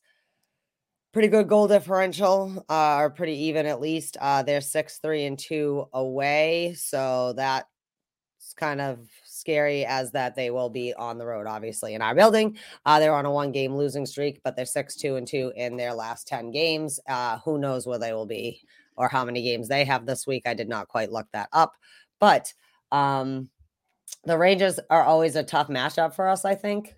I don't know why that is, but they always have players that can mess you up. Like they have Dylan Strome or Ryan Strome or whatever, Taruba, but they have their goaltending has looked pretty good lately, I think. Henrik Lundqvist or whatever, but, starting to look better in the goaltending. They got Shesterkin, which is just fun to say his name, and he's doing great. But yeah, I don't know. Any thoughts on the Rangers? I think that just generally the Metro opponents really, at least as we had been playing, they're posing as really tough opponents this year, and the cream of the conference is really coming from that division. So we kind of knew that was going to happen before the season started, that the Metro was going to be kind of a wagon. But I'm looking forward to the matchups. Certainly going to be nice to have these game and then day off kind of situation. Yeah, so in there, so that's to look forward to. And again, we don't need to preview it because it's pretty far away, but we do play on the 28th versus the Vancouver Canucks, who are having a tough start top of the season. I did write down what they're currently at, but obviously things will change over the week. But always exciting to play the teams from the West because we don't get to do it that often. But they're 6-10-2 with 14 points, and they're split home and away 3-5-1. Yeah, they've been having a year. You know what I mean? Yeah. Like they have some talent, and they probably will be all right, but they definitely have struggled at times. So hopefully if they're struggling, when we see them, we can capitalize that on a little bit. Those are our upcoming games. That's right. You did just hear me say 4 games in 1 week. Yeah, no kidding. This is not a drill. Going back to tonight's matchup against the Calgary Flames, I just want to mention that Brad Marchand is on a 8-game point streak. David Pastrnak is on a 6-game point streak. Charlie Coyle's on a 2-game point streak, and Jake DeBrusk is on a 3-game point streak. Nice. Yeah. Jake DeBrusk, 3-game point streak. I know, right? Things that you hear and you're not quite sure you heard what you heard. No, I love it. You know how I feel about Jake DeBrusk. That's right. Trade him as an asset if you need to, but I'd much prefer he get some confidence and starts doing DeBrusky things. Exactly. But yeah, I do think those bottom 3 lines have looked pretty good this week, and I like what I see. And I don't know if it's just I'm not blaming, obviously it's been kind of merry-go-rounding. Frederick's on the IR officially, things like that. But skating though, he is out skating. Yeah, so that's good to see. Yeah, I couldn't remember if we had talked about him going officially on the IR. If that came out right after we recorded, because I wasn't quite sure if it came out before or after. So I'm not saying it's him or whatever thing, but I do think having Smith and Foligno back in the lineup, things like that, I feel like everybody's playing a little bit better, which is great. All right. Well, the Martin Richard Foundation, named after the young boy that lost his life at the Boston Marathon bombing. It's their 4th annual 8K, Saturday, December 4th. That date seems familiar to me. I don't know what that date could possibly be. Registration's $45. It is in partnership with the Bruins Foundation, New Balance, and DMSE Sports. Runners, walkers, families, para-athletes. Everyone's invited to do it. It's at the Warrior Arena. And yeah, so if you can get out there, or I know some people, that's their thing. Every weekend they try to do one of these benefit races or just to race, keep themselves in shape and compete and do something for a good cause. And the Martin Richard Foundation is a foundation that does a lot to try and create, parks and such like that, and give kids opportunities to kind of live out their dreams as their son would have wanted. And they do all sorts of things for that. So go and support that if you can. And happy birthday in advance to some people. Okay. All right. Well, here's something crazy that is Bruins related, but also just us. It was fun hanging out with you on Tuesday. We got to go downtown, got to go to an event to benefit Triton Amesbury Junior Maples Hockey and Coastal Connections, which is an awesome organization, business. I'm not quite sure what to categorize them as, but anyways, they have day programs for developmentally delayed and disabled adults. So it gives them, and I used to deliver there all the time when I would drive on Friday, and I used to love going in there. Great family. The adults in there, awesome. The staff members that work there. But the big news was not only did we get to see Lenny Clark and Mike Russo, the comedians, perform, or what Dave Russo. I'm sorry, I don't know why I said Mike Russo. Dave Russo perform. the Bruins alumni were there, and I did, you didn't, but I made sure to get all the signatures. Told Bob Beers I'd rather listen. I shut off Jack Edwards and listened to him and John Surratt on the radio. And he's like, "No, you have to listen to Jack." And I was like, "No, I don't. I prefer to listen to you guys on the." Didn't so much tell him how I feel about Jack, although I think Barry was hinting at that when we were in line, but he thought that was funny. And Ken Hodge, like, "I see you all the time," and I'm like, "I know, but we also live in the same area, so that happens. I see you more often than not." But that being said, I had a great time. We were lucky enough. Mike Gorham, Maples Crossing, gave you a table or something or whatever. And I don't know. I had a great time, and congratulations to the two organizations getting a benefit check. Go ahead. Yeah. Shout out to Mike Gorman of Amesbury Crossing Sorry, Mike. And shout out to him for giving us a complimentary table, which had 10 seats. And it was a fun event. It was good to see Paul Pouliot, a guy I went to school with. It was very cool to see a couple friendly faces, but also the Bruins alumni showing up, and which was a serious draw for this crowd. They were so interactive. They had a lot of good things to do with the Bruins fans. Lenny Clark was funny. Dave Russo was amazing too. Great acts, good food. But and raised a ton of money. There was a check given to Amesbury Youth Hockey that was unbelievable, $10,000.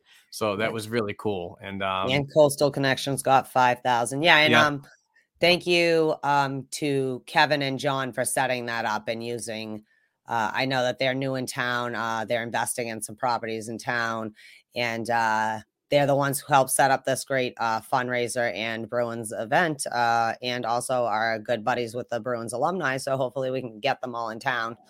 Absolutely. It was really very cool to see Bob Sweeney, Reggie Lemlin, Rick Middleton, Don Marcotte, Bob Beers. Dave Shaw was there. Dave Shaw was there. Was there. Yep. And there was so many great Bruins players of the past that showed up. Ricky Middleton's always there, though. He's like the godfather of the Bruins alum.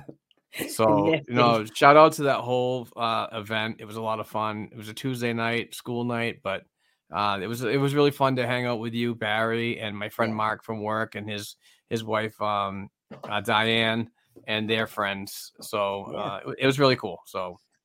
Good night, good fun, and also being whenever you can just hang out with and it was an intimate setting too. So I was like, this is pretty funny, like watching the Bruins alumni laughing at Lenny Clark like we are 2 feet from us. But I had a good time.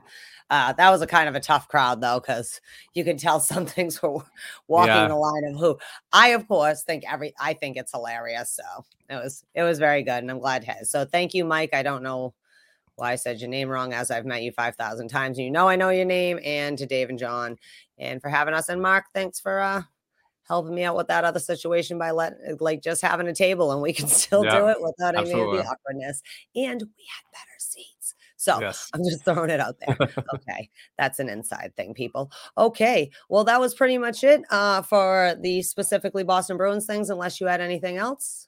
No, I did want to touch on how much of a weird person that Jeremy Jacobs is, the Boston Bruins owner. There was a disposition in 2015 when he attended, as the concussion thing was actually really going on and so on. And there's like 300 somewhat pages of this thing, but I picked out a couple screenshots that I wanted to show people that I don't know if this guy is fully committed to this team or not. He seems like it's very business, but it was nothing but business when he was in this disposition. Because when you read the words and what's being said in the Q&A, it just seems like he was never interested in being there at all, and it's almost like a waste of time. But he was there in his capacity as head of the board of directors. Right. But I mean, stuff like this was being shown. And if you could see this on Twitter, I mean, on YouTube, you'll understand what I'm saying, but I'll try to read what I can. But one of them just says, "Good morning, Mr. Jacobs. Have you been Given a disposition before, he says yes. How many times approximately was the question? The answer, I have no idea. Another question, more than a dozen? The answer, no. The question, less than 6? The answer, no. I'd say maybe a dozen, maybe. So that is what we're dealing with here. Kind of weird how that just all transpired right there. But then here's another one that I found absolutely funny. The question was, okay, who was your general manager in June of 2019? Do you remember? Answer, Peter Chiarelli. Do you want to spell that last name? Answer, I don't know. And he just like goes off on says Chiarelli, Sharelli, which was absolutely funny to see. It absolutely cracked me up. I'm like, this guy is the Mr. Burns on the Simpsons, you know? It's just so weird. Yeah. It's weird you don't know how to spell a man whose name you put on a check for like 8 years. Like that's kind of weird to me. No, I just wanted to put into perspective for people. You're talking about there was it was in 2015 with a lawsuit brought against the NHL over concussion protocol. But there was a lot of questions about like, do you know who's in charge of making the decisions? Can the player competition committee overrule the board of directors? Can they do this? Turns out the people who are running the league really don't know how the hell the league works. That's what I learned from this deposition. But I got another one right here. This was kind of weird. He's like, do you know who Cook is? In reference to the email. And the answer was, he's a player. Do you know a player by the name of Matt Cook? And the answer was, I've heard of him, I think. I don't think he ever played for me. And the question was, no, he plays for the Penguins. So it's pretty apparent that he has absolutely no clue on who took out one of your better players back in the day. That's scary. Yeah. And then the last one I have.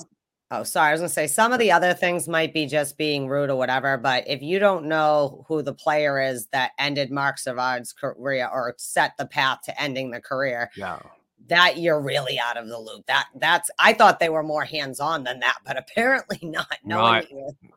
I got the same feeling. It's just like, whoa, this is not right. But the question, so if somebody proposed that a study of retired players would be done, you wouldn't object to that? And the answer was, it depends on where it leads to. And by that, I mean not what the end is, but this. I don't know if we wind up with 10 people's brains that are showing, after death, are showing a condition exists. I don't know if that condition exists prior to death. And I don't know what the implications are, but just discovering more and more of it without leading to something might be a waste of energy. So that I found very disheartening right there, that, stuff like this is not being more thought of as an owner. I mean, these are your ponies in your stall, basically, you know what I mean? And you're just showing basically no emotion onto what is actually going on with your organization, which is kind of weird to say, but hopefully the apple doesn't fall far from the tree, because the two sons, Jeremy, I think his name is Jeremy Jr. Yeah. And Charlie are, CEOs now, but I don't know. I kind of found it weird on the stuff that I really navigated to when he was talking, because it just made me feel like he didn't want to be there and didn't really care. Like, on some hand, I was thinking it's kind of that stupid, like, lawyer kind of like, my lawyers told me not to say anything and I don't want to get in trouble. Like, I'm talking for the whole league. I don't know. But now you're asking me specific things about me. But the funny thing, it's not funny. And I say funny and like, this is a super fucking sad, but like with the Cook comment, you said about 47 times in the first 50 pages of that fucking document that was a couple hundred pages long that the board of directors and the NHL's primary concern is player health and safety. And you even said, when they asked him, as they did, is that a business, like for you, is that about business or just player safety kind of thing? And he answered truthfully, right? They're a business investment. So it only, like, okay. But then you say that, and then you don't know who the fuck Matt Cook is. So I don't know if it's just him. I don't know if he's older and he really doesn't remember. It's one of those weird things where you either know something or you don't know something. But when you're the director of the board of governors and you don't know who has to give approval or can make approval, you said you never read the Constitution. You didn't seem aware that the competition committee had created and asked for like a new rule about head hits and stuff in 2009, which I don't want to point out or anything, is probably was proposed before Marc Savard ever took a hit and other players since then or whatever. But another thing that's concerning me, not just from obviously him as the owner of the Bruins and being on, or whatever acts as the board of directors, though, is the discretion. Discretion's up to the officials. No, the officials can only call, and like he kept saying that. So you mean if they're not trained or know what the rules are, if they don't know, you don't know the rule is, and the rule isn't in, and they don't know, and they're not trained, basically, how are they supposed to implement the rule? And a lot of discretion. Well, maybe that's a problem because now we're 6 years later and there's still no clear-cut fucking rules to what a head hit. We all day long can all agree that sometimes you get hit in the head in the course of a moving sport. But there's a big difference between trying to smash somebody in the head or not. And it can't be that hard to actually define the rules. We shouldn't let discretion be. Just like we don't leave discretion. The goal either crossed the line or it didn't. You either hit somebody in the head or not. Then they were asking him about fighting. Well, I think it's a game-to-game thing or whatever. But it wouldn't be so funny. Like, he could have just said something like, well, the league has changed a lot because they asked him about when he bought the Bruins or something, was fighting. Yeah, back in 1975. Right. So, like, he could have said something like, well, when I bought the league in 1975, the game was a lot different back then, and fighting was just kind of part of the game. And the NHL has worked very hard to try and get fighting out of it over the last few years. It's not perfect, but I feel like we're a better place for fighting. Then there aren't as many major fights now, which is also a decrease in why people have head injuries. He could have said, well, at least we don't make them keep fucking playing with their head injuries anymore so we don't get sued. He could have said anything. But yeah, he didn't. I know. He's like, I don't know if the league's changed in 40 years. And the lawyer, he's just like, so you don't know if there's been fighting, like how many fights of over 40 years of being an owner of this team? Nope. I don't know nothing. Didn't see it. Didn't know it. Wasn't involved. So, yeah, that was kind of weird. Yeah, it was kind of weird to read through. But that was shared by Rick Westhead on Twitter not too long ago. And Rick is one of the guys that broke the Kyle Beach. Is it Kyle? Yeah. Yeah, it is Kyle. Kyle Beach. Beach, the whole Chicago Blackhawks freaking scandal. So that guy has been like busting his ass to like open up and expose certain things in this league. It's crazy. But it was kind of weird to see. But yeah, that's a long read. That I was looking at that for like 4 days, nitpicking at it like a little bit here and there. That's what I said to you when you had asked. I'm like, dude, I'm halfway through it. This is a tough read. And I like reading things like that. And I'm going, oh my God, I don't like the format thing. And I want to read. Now this is redacted. Holy shit. What do they talk about? Yeah. It probably was a lot of blackout stuff too. It was weird. A lot of redacted. All right. So yeah, I had actually had that a little bit farther down, but we talked about it. Cool. So it's checked off the list as long as we get to it. So I guess I just would like to remind everybody, please go.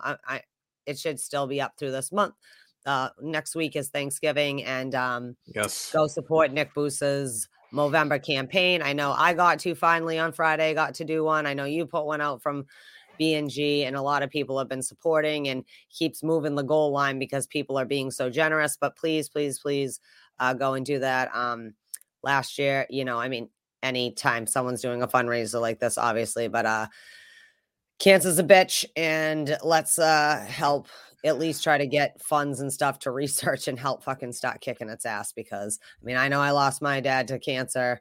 My husband just lost his brother to prostate cancer himself. So that's why I thought it was important, especially this year, to try to do a little one, but to honor Boosie's dad and also Richard. So please go and do that.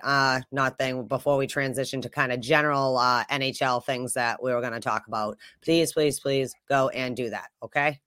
That's it. All right. Moving on.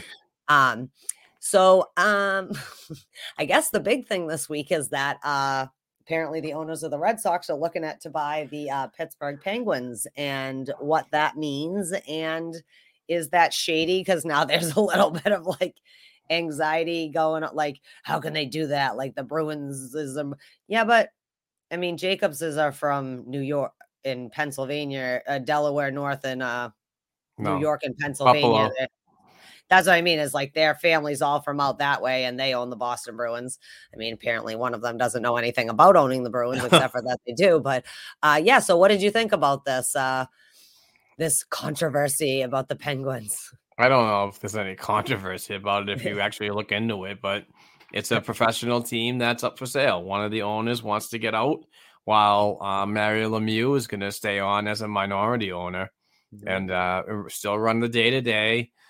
I think there's going to be a clause in it that the team can't be moved for 7 years after a deal is done. So I'm not sure if anybody is freaking out about, a franchise moving closer to possibly Hartford or Manchester, New Hampshire, or what have you. But still, it's a business thing. It's not a big deal. And boy, did I get real quickly annoyed with Crosby to freaking Boston confirmed tweets. That was just simply nonsense, Yeah. The Fenway Park, the Fenway Sports Company, this is what they do. They have partners. They have the LeBron James a partner, isn't he? I believe he is.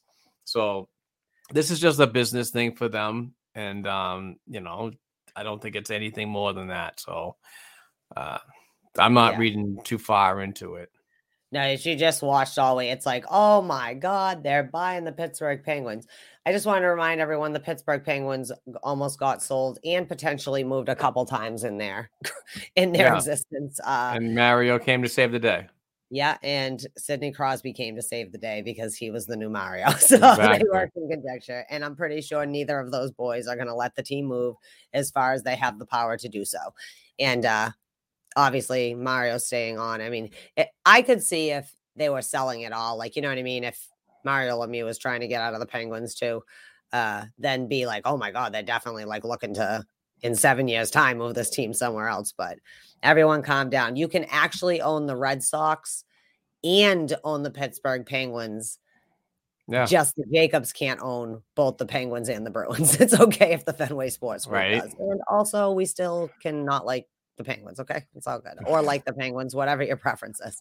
But I just thought it was funny. It was like meltdown thing. Like it is a big thing. But that being said, I saw like that our favorite Gary Bettman, of course, our only favorite Gary, was talking to the premier in Quebec about maybe a potential, or to feel out and have some meetings about the market potentially going back to Quebec. So I think that's maybe aggravated it a little bit when people saw that. Like you said, there'll be contingencies that the team can't move, stuff like that immediately. But do you think that talk maybe aggravated it a little? Listen, I'll tell you something right now. The Fenway Sports Group is not going to buy a team and then all of a sudden uproot them from Pittsburgh and move them to a province in a country of Canada, which I love, by the way, and I'm not trashing it at all, folks. But they don't make a good dollar value. So I don't see that being good business. If you're hinting, not you, Heather, but if anybody's hinting around that this could be an uprooting from Pittsburgh and placed into Quebec. So I don't see that happening at all. But I also don't see, it's the dollar value for me, and it's been talked about from several people in higher hockey media saying that once the dollar is comparable to the U.S. dollar, then maybe it's more of a realization that Quebec could come back. The way it stands right now, I can't see it working out. A lot of folks don't understand that the league office is technically in New York. So once, your pay scale, whether you play in Canada or the United States, is on the U.S. dollar alone. So I don't see that happening. And I don't see players going there because of the tax rate. And until something in the CBA is reconstructed where a player can go and play freely without being hindered by state tax, or it's somehow worked into the contract that state tax is taken care of, and then you're getting comparable money without having Uncle Sam or having I don't even know who Canada's freaking thing is. Uncle Dan, obviously. Yeah, with their hands out, I don't see this happening at all. But I think they built the arena up there a little prematurely. That if they did this, will entice the NHL to come back. But the dollar value hasn't recovered since it went down so long ago, and I believe that was a heavy reason why they uprooted out of Quebec and went to Denver. Way back in the mid 90s when that happens. Yeah, I remember. I was in high school. How sick is that? I was gonna say I know that's so. I remember going for their inaugural year because I took the train out to Colorado, and it was like, oh my God, Avalanche mania. But that being said, I do hold they did a great job of honoring the team, but like, you know what I mean? Like if the Hurricanes had kept the Whalers colors kind of thing. But out there, and also best reverse retro jersey last year, hands down. I don't care what anybody says. You lose, I'm right, you're wrong. Okay, so anyways, just a couple quick things before we start getting to the Patreon mentions and stuff like that. But the women's qualifiers for the Beijing Olympics are over. Group A is USA, Canada, Finland, Russia. Technically, the Russian Olympic Committee, because they can't compete as Russia because they're naughty, but naughty in a just a naughty way, obviously. In Switzerland, and Group B is Japan, Czech Republic, Sweden, Denmark, and China. So those are the women for Beijing. I don't know what the men's are yet. I don't think they're done. Then again, we don't really know what it'll look like. Our NHL star is going to be there. Are they not? Sidney Crosby had said that he's just going to train like they are going until otherwise told not to. I believe it was Sidney had said that. Obviously, he's said the kid, one would think he would make Team Canada if indeed they do go.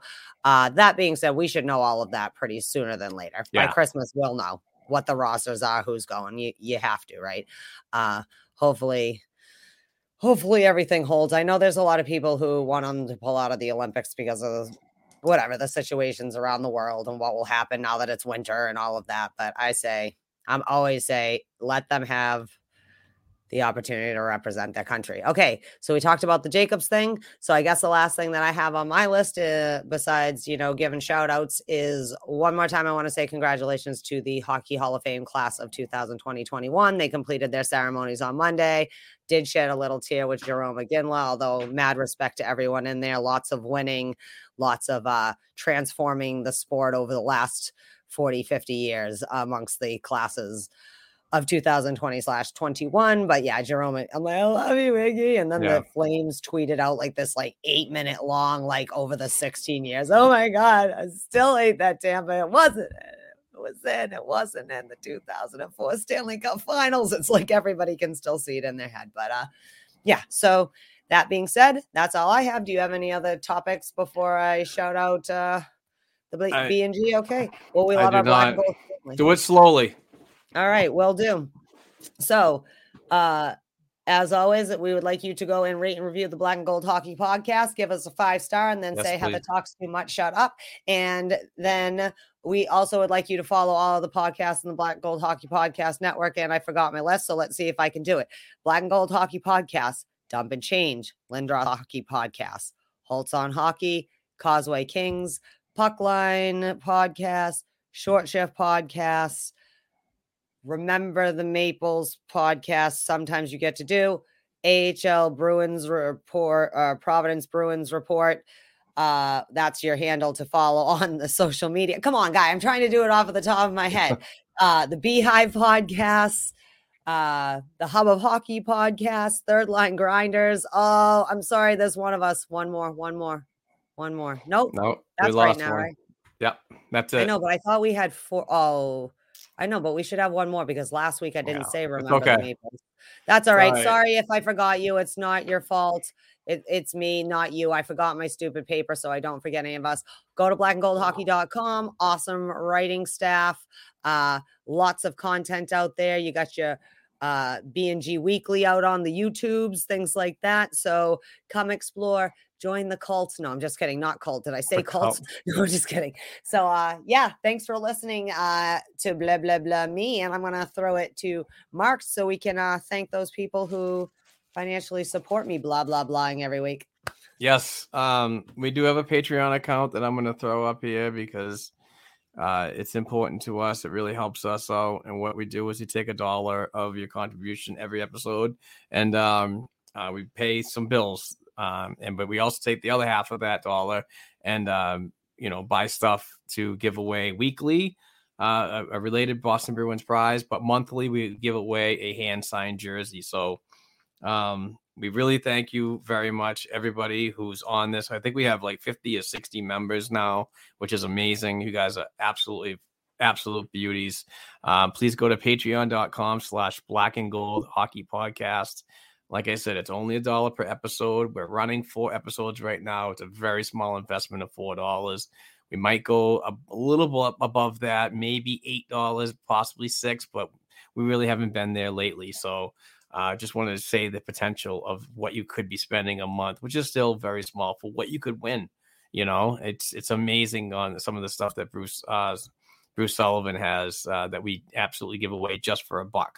So we would certainly appreciate it. And I do want to mention that our weekly winner this week is Nick Busa, the Dump and Change Hockey Podcast. Wow.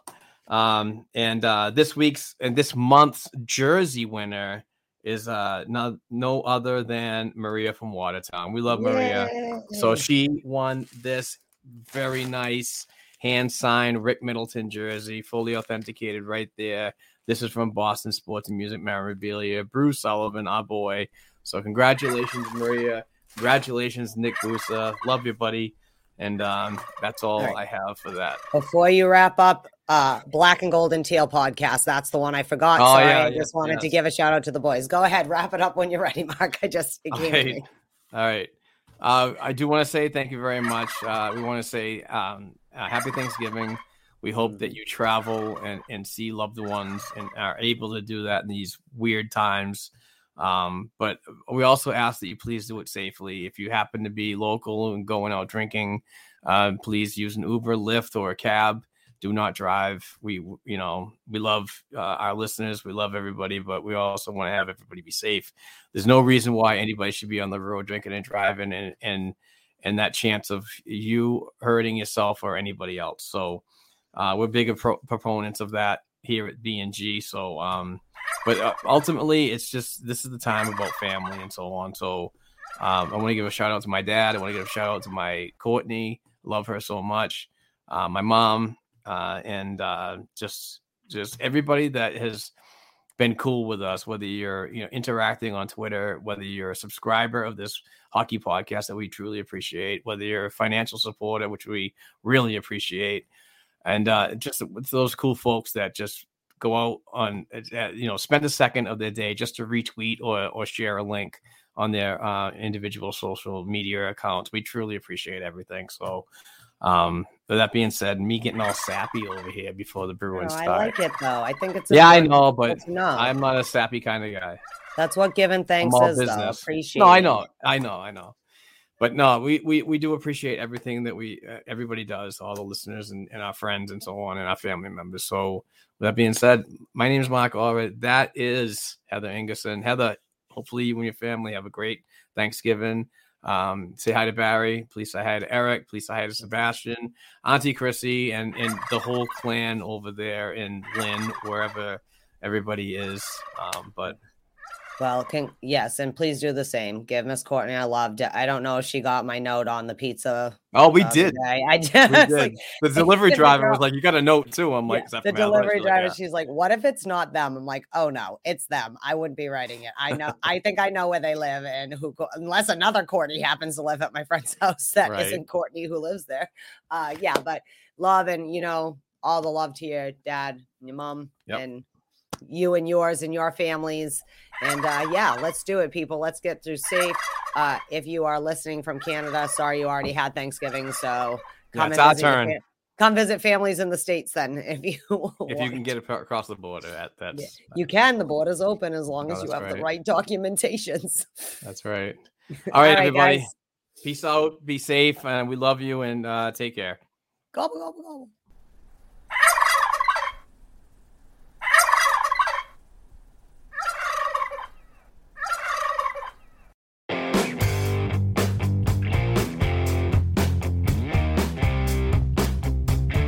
Thanks again for listening to and supporting the Black and Gold Hockey Podcast. Please share the show with your friends and family, and don't forget to subscribe to and leave a 5-star rating for the show on your favorite podcast platforms such as Apple Podcasts, iHeartRadio, Spotify, and SoundCloud.